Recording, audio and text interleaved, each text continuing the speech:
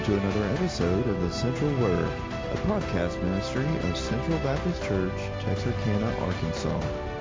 We pray God's blessing on you as you listen to this message from Sunday, March the 12th, preached by our pastor, Brother Mike Silvey. Here now is Brother Mike preaching from Joshua 24:15.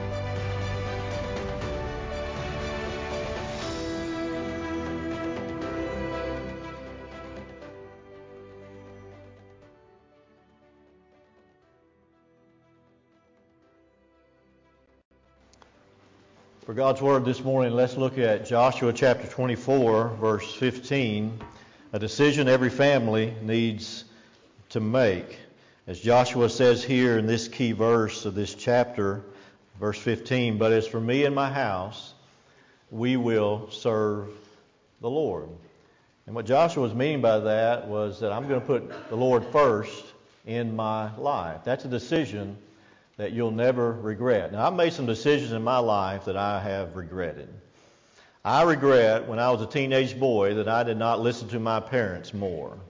Kids, listen to your parents. I regret that when I got out on my own as a young adult that I did not call my parents very often. And when my boys grew up and they left the home and they didn't call us, I called my parents and I apologized. And I regretted that. Kids, young people, call your parents. Let them know what's going on in your life. Let them know you're living, you're breathing, and things are going okay. I regret taking the scenic route on a road trip in the summer of 1999. Now there's a story there. I'm going to tell it briefly. But we had dropped the kids off at Mother and Daddy's house here in Texarkana, where they lived at the time. And me and Lori got away for a weekend away in Hot Springs. And on the way back, I decided that we were going to take the long way here. And I want to take the scenic route. And I said, I don't want to go I-30. I want to go down Old Highway 67 and stop all those little places along the way and see the scenes. Well, I had never been all the way down Highway 67. I knew where it ended up. It ended up by my house where we lived at the time over by Broadmoor Circle. And I thought, no problem, I can get there. But what I did not know is that when you're going through Arkadelphia, you have to take all these turns to get on Highway 67, and the last turn you make is a hard right, and it's easy to miss. And if you miss it, you keep going, and you go scenic Highway 7 that turns into Highway 8 that turns out to be a road of regret. Because you end up in the middle of nowhere, down in some river bottoms. And so we were driving along there, and I had no idea that I had made the mistake, and I just thought, it's not looking like I imagined. But I thought, any time now it's going to straighten out, and I'm going to get on track. And I began to be worried about it long before I shared my concerns with her. But when she began to wonder where we were going and voice those concerns, I said, "Oh, it's okay. We just got to keep going, and we'll figure it out." And so we kept going. And about an hour in the wrong direction, I finally decided I was going to pull over and ask for directions. And it was another about 15 minutes before we found a store and people to actually talk to. And we pulled into this old-timey country store, and the wise gentleman inside heard what I wanted. I told him that we had come from Arkadelphia and we were going to Texarkana, but we got off track, and I wanted to know how to go from here to there. And he looked at me with great country wisdom, and he said, "You best go back where you came from." So I don't want to go back where I came from. I want to go. I know it's in that general direction. Just show me, is it this road over here I need to go to? And I just want to get over there. He said, "You can take that road over there, but best go back where you came from." And so I said, "Well, okay, I don't want to go back, so okay." And so I walked out the car, and Lori looked at me and said, "What did he say?" And I said, "He said, take this road over here." I didn't tell her the other part. And it was okay for a while.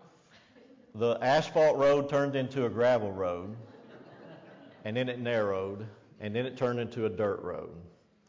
And then we actually kind of crossed a little creek, and water was running across the road. And we were out in the middle of nowhere. And just when you'd think it wouldn't get worse, I looked down and we were about out of gas. And so we kept driving along, and finally, ding, and then it got worse. And she's over there going, I should have married somebody else, you know. And I really got worried. I thought we were fixing to run out of gas in the middle of nowhere. And we finally came out on the other side of that and came in on the other side of Camden, East Camden, and I was glad to see civilization, I promise you. And pulled up there to the gas station, first one we found, and got out, and some of the locals, they just didn't like us being there. And the first thing I heard getting out of the car was grumbling, griping about us being on their side of town. And so I shut the door, and I told her to lock the door. I'm going to pay for gas. Don't look at anybody. Don't talk to anybody. Don't get out of the car. I just wanted to get somewhere and be safe. And so when we talk about going the scenic route, we always kind of look at each other. Isn't it amazing how just one wrong turn in life can lead us so far astray? You need to put God first in your life. Because the opposite is true. If you'll make the right turn in your life, the right turn at the right time, it's amazing how far it will get you and how God will bless you and what He'll do in your life. And so for a few minutes, let's think about this subject, putting God first in your life, a decision you'll never regret. I did make some decisions along the way in which I didn't put God first. And I thought back on those, and every single one of them I've regretted. But the times I put God first in my life as a teenager, first in my life as a young adult, first in my life as a middle-aged adult, I have never regretted those times. Every one of them I can look back and say, I am so glad that I made that turn. I'm so glad I followed the Lord. You need to follow the Lord. Joshua said, as for me and my house, we will serve the Lord. And when he said that, he meant his house and his household. And so he was surrendering himself and everything that was precious in his life to the Lord. And Joshua never regretted it. It's a decision that every family needs to make. Young people, young couples, you got more pulling at you than any other generation in America. You got more distractions and more places you can go and more things you can do and more things you can put in front of the Lord than anybody else up to this point. And if you don't decide that you're going to put God first, you're going to run after everything else, and you could be far down the road before you come to yourself to turn around. And there's going to be some consequences that come out of that you'll live to regret. So I want to share with you this morning 4 reasons why you should choose to serve the Lord from this passage of Scripture, because the surrounding verses do give us 4 compelling reasons. These are the reasons that Joshua brought to the people. And this is what motivated them to say, yes, we will serve the Lord. And the first one is that God is calling you to surrender to Him. When someone calls you, and they call you repeatedly, that means something. That means that they care about you. That means they're concerned about you. They're committed to you. And Joshua shows us here in chapter 24 that God had been calling His people all the way back from the days of Abraham. Some 500 years before this moment right here. And what we see from this chapter is that God's call in the past is His call to you now presently. It's a call to this generation. It's a call to people today to say, I want you to put me first. I've been working in this world, and everything I've done in history is to bring you to this moment when you'll say yes to me, and you'll follow me. The people connected these dots. Look at verse 16. They said, so the people answered and said, far be it from us that we should forsake the Lord and serve other gods.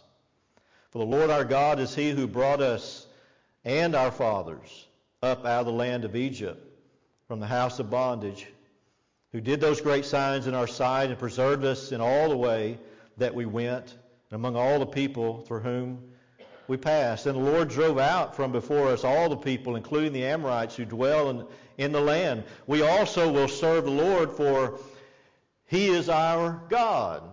And so they understood that what God had done in Abraham's life, what God had done in Isaac and Jacob's life, as Joshua recounts all of these callings of God with the people of Israel, that it was really their call. God was calling them. He had a purpose for them right now. And they said yes. Jesus is calling us in this generation. He said, I have come not to call the righteous, but the sinners to repentance. Jesus is calling. He said, I have come to call, to seek and to save that which is lost. And then he gave this general invitation. He said, come unto me all you who are weary, and I will give you rest. Come unto me all you who labor and are heavy laden. Is that you? Are you weary? Do you need more life in your life? Do you need direction? Do you need help? The Lord says, come to me, and I will give you rest. I will give you rest for your souls. So he's calling us to surrender to him. And if we'll do that, we'll never look back in regret. A second reason is that God has never failed to deliver on his promises. You read this whole chapter and you find that Joshua brought them to a very specific place. It was a place called Shechem. Verse 1 tells us this. And then he began to recount to them what God had done in their life and in their nation. And he talks about the call of Abraham, verse 3, and the call of Jacob and Isaac, verse 3 and 4, the call of Moses in verse 5, and how God brought them in to the land, to the promised land. And he was making this point. He was saying, God has been faithful to you through all of his promises. And he'll not leave you now. If you'll serve him, he'll be with you, and he'll keep every single promise he's ever made. What's so neat about this passage of Scripture is that they were at the very place where Abraham stood 500 years before this, when God called him and said, here is the promised land. You remember God called Abraham out of the Ur of the Chaldees? That's modern-day Iraq today, Mesopotamia. Called Abraham out of that land where they were worshiping foreign gods. And they'd gotten so far away from God, even though God had, through the flood and through Noah and through all that he had done, had brought creation and all humanity back to himself. Still, they then, in a few short 100 years, just strayed away from him, and they were worshiping idols. He called Abraham out of that culture. And he said, I'm going to take you to a land and I'm going to show you. So Abraham took off. You might say he got on the scenic route to go where God was leading him. And he didn't know where he was going. And he takes the common route from Mesopotamia up to the north of the land of Palestine, and then he comes down. And he's about halfway through, and he still doesn't know where he's supposed to go. Now imagine that was a fun ride with Sarah, his wife, and everybody else in the family. But when he gets to Shechem, which is about the geographic center of the Holy Land, at Shechem, the Bible says in Genesis chapter 12, he was underneath a terebinth tree at Shechem. And God spoke to him and said, this is it. This is it. This is the land. You're here. In the very center of it, where he could just look everywhere he turned and see the land that God was going to give to him and his descendants. And God promised to give him a son, even though he was 100 years old before he received that son. God fulfilled that promise. And he promised to be with Isaac, his son, and Jacob, his son, and to bring his family, Jacob's family, out of bondage from Egypt and bring them back to that land. And God fulfilled every one of those promises. And Joshua says, you can trust him. you can serve Him because He's a faithful God. He's not failed in any one promise. Now, I want to touch on something real quickly right here. It's very, very important. And that is, some people at this point that don't serve the Lord and haven't put Him first, they say, well, this is why I don't want to follow the Lord, is because back in those days you're talking about how He led His people, He did some things I don't agree with. He said, thou shalt not kill, but He killed some people. It's right here in verse 8. I brought you out of the land into the land of the Amorites who dwell on the other side of the Jordan, and they fought with you, but I gave them into your hand that you might possess their land, and I destroyed them before you. There it is. Some people, and I've heard them say, I cannot serve a God who would be that cruel, because they destroyed cities. They destroyed men, women, and children. And they did. But we need to set the context and understand what was happening there. What God was doing was He was bringing His people into a world that had not put Him first for a long, long time. And they had strayed. And they had become very corrupt. In fact, they had become so corrupt, they were destroying themselves. They were on the track to repeat the flood. God wasn't going to send the flood, but they were about to destroy themselves again and have need for God to intervene in that way.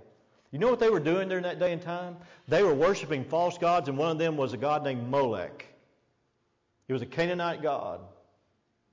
And he was represented by a bronze statue that has his arms extended out. He had a bull head and a body of a human. He had his arms spread out. Inside was a hollow chamber in which they built a fire, and they heated up that pagan idol.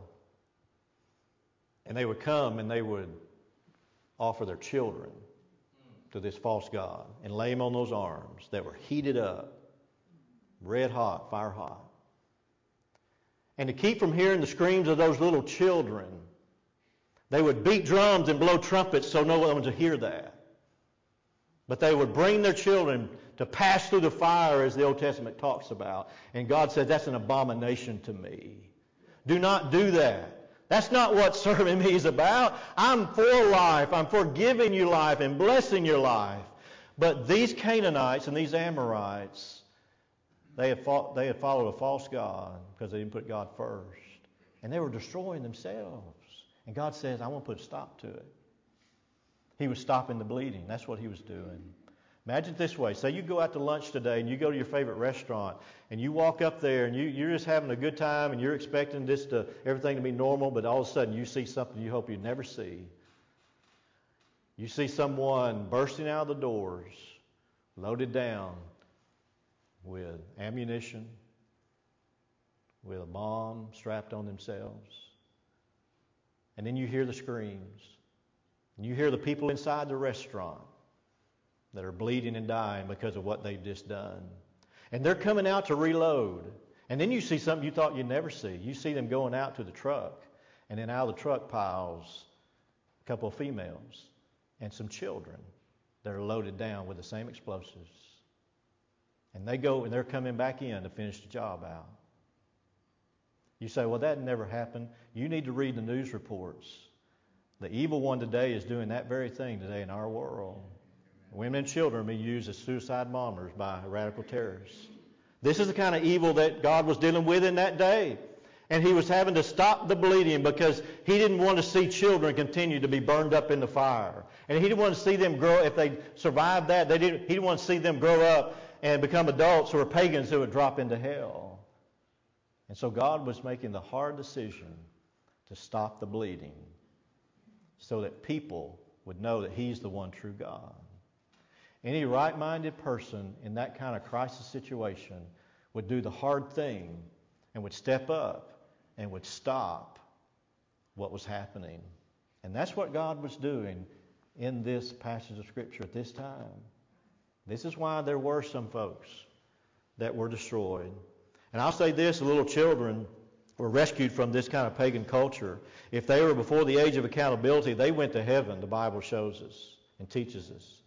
And so actually this was an act of mercy and grace by a loving God, a faithful God who was stepping in to stop what was happening and to turn it around. That's a God you can follow. Because we've got an evil world that we live in. And we need to follow Him and not the world. Because He's about life. You can trust Him. God's calling you. God's faithful to every one of His promises. He'll keep those in your life. And then number 3, very quickly, number 3, the Lord's way is the best life that one can live. In verse 14, Joshua told him this. He said, "Now therefore fear the Lord, serve Him in sincerity and in truth, and put away the gods which your father served on the other side of the river and in Egypt. Serve the Lord." It's the best life you can have. And Joshua described it as a sincere and true life. The word sincere means perfect. It means whole. This is the same word that described Noah in Genesis chapter 6, who was perfect, whole, complete in all his generations. The word truth is the Hebrew word for amen. It means you can live a life that's true and reliable, that people will look at it and say amen to that life. That's the kind of life that God wants to lead you in. But only as you put Him first will you experience it. Finally, number 4, reason why you need to serve the Lord is that it is the way, the only way that you can positively impact the next generation. The Bible says that as Joshua called the people to serve the Lord, they said in verse 24, "The Lord our God, we will serve. His voice we will obey." So Joshua made a covenant with the people that day and made for them a statute and an ordinance in Shechem. I'd love to go to the Holy Land one day and see this place, Shechem, where Abraham stood, where Joshua stood, where God's people stood and made such an important decision. The Bible says that Joshua wrote these words in the book of the law of God. And he took a large stone and set it up there under the oak, which was by the sanctuary of the Lord. And verse 31 says, "And Israel served the Lord all the days of Joshua and all the days of the elders who outlived Joshua." 2 generations. That's the impact that it made. As Joshua says, "As for me and my house, we're going to serve the Lord." I've got an old Bible up here that I have on my office desk. I keep it with me as a reminder of those who have gone on before me that have served the Lord. And I'll use this Bible in our service this morning as we come to the Lord's table and we commune with Him. It's a special Bible to me because it's a tangible connection that I have with the past. It's from one of my relatives who is a minister. I'm from a family of preachers. I've got more preachers than I can count at one time. They're everywhere. I got both grandfathers, brothers, uncles. This Bible actually belonged to my great uncle's dad. His name was H.A. Turner. And through my great grandmother, I received this Bible. And H.A. Turner was a minister in South Arkansas. He was born about 130 years ago. And about 50 years ago, he wrote in this Bible, you see it's well used, he wrote in this Bible on March 31st, "I love this book and the Lord of it." And I keep this as a reminder that those who came before me, they kind of blazed a trail for me. They helped me to get on this road that I'm on. And they're my motivation in part as I see the Lord's work in their life. And again, God has showed me how that if I will do the same thing, if I today will decide to put Him first, that act of obedience today will bless people 100 years from now, if the Lord tarries. I want to give you one more quick story. I'm looking at the clock. I'm hurrying. And I want to tell you what God did in my life this weekend. And it's to this point right here. I was asked to do a funeral service for a family in our area that needed a minister. And I did that yesterday at 1 o'clock. And I was out at the Memorial Gardens East Funeral Cemetery. And we had that service there in the area of the cemetery where I knew that some of my family were buried. My grandfather on my mother's side, Silvey Thompson, he was a Baptist minister for all of his life. And he retired in this area, and he and my grandmother are buried out there. I didn't know exactly where. It's been a long time since I've been out there. But as I was getting ready for the service, and we were standing there by the tent where they had the canopy, and the family was gathering for the service I was doing, I told the funeral director I wanted to walk around just a few moments and look for the gravesite of some of my family members. So I walked around. I couldn't find it. So I came back, and I stood underneath the tent. And I looked down, and right there at my feet, where I preached that service, was the burial place for my grandfather and my grandmother. I didn't know these people. We got put together just randomly, but it was providentially. And the lady that I preached the funeral for was in the burial place right next to my grandfather and grandmother. As I stood and preached, I stood right there in that ground. And his body was right below me. Last time I saw that body on earth, he was struggling with cancer, and he was raising his hand as if to say to me, I'll see you in heaven. He had fought the good fight. He had traveled that road that now I'm on. And yesterday God put me right there on the ground over him as I ministered. And God was telling me, you're on the right road. You're in the right place. You keep serving me. And I'll use your life to bless others just like others have blessed you. Is God first in your life? There's no one like him, and there's nothing like serving him.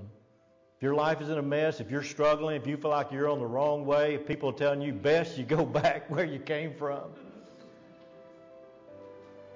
put God first in your life this morning, and you'll never regret it.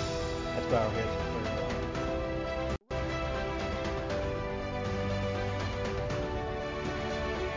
Thank you for listening to this episode of The Central Word. Our prayer is that this message will encourage you in your walk with Christ as we dive into God's Word each and every week. Thanks again for joining us, and may God bless you in the week to come.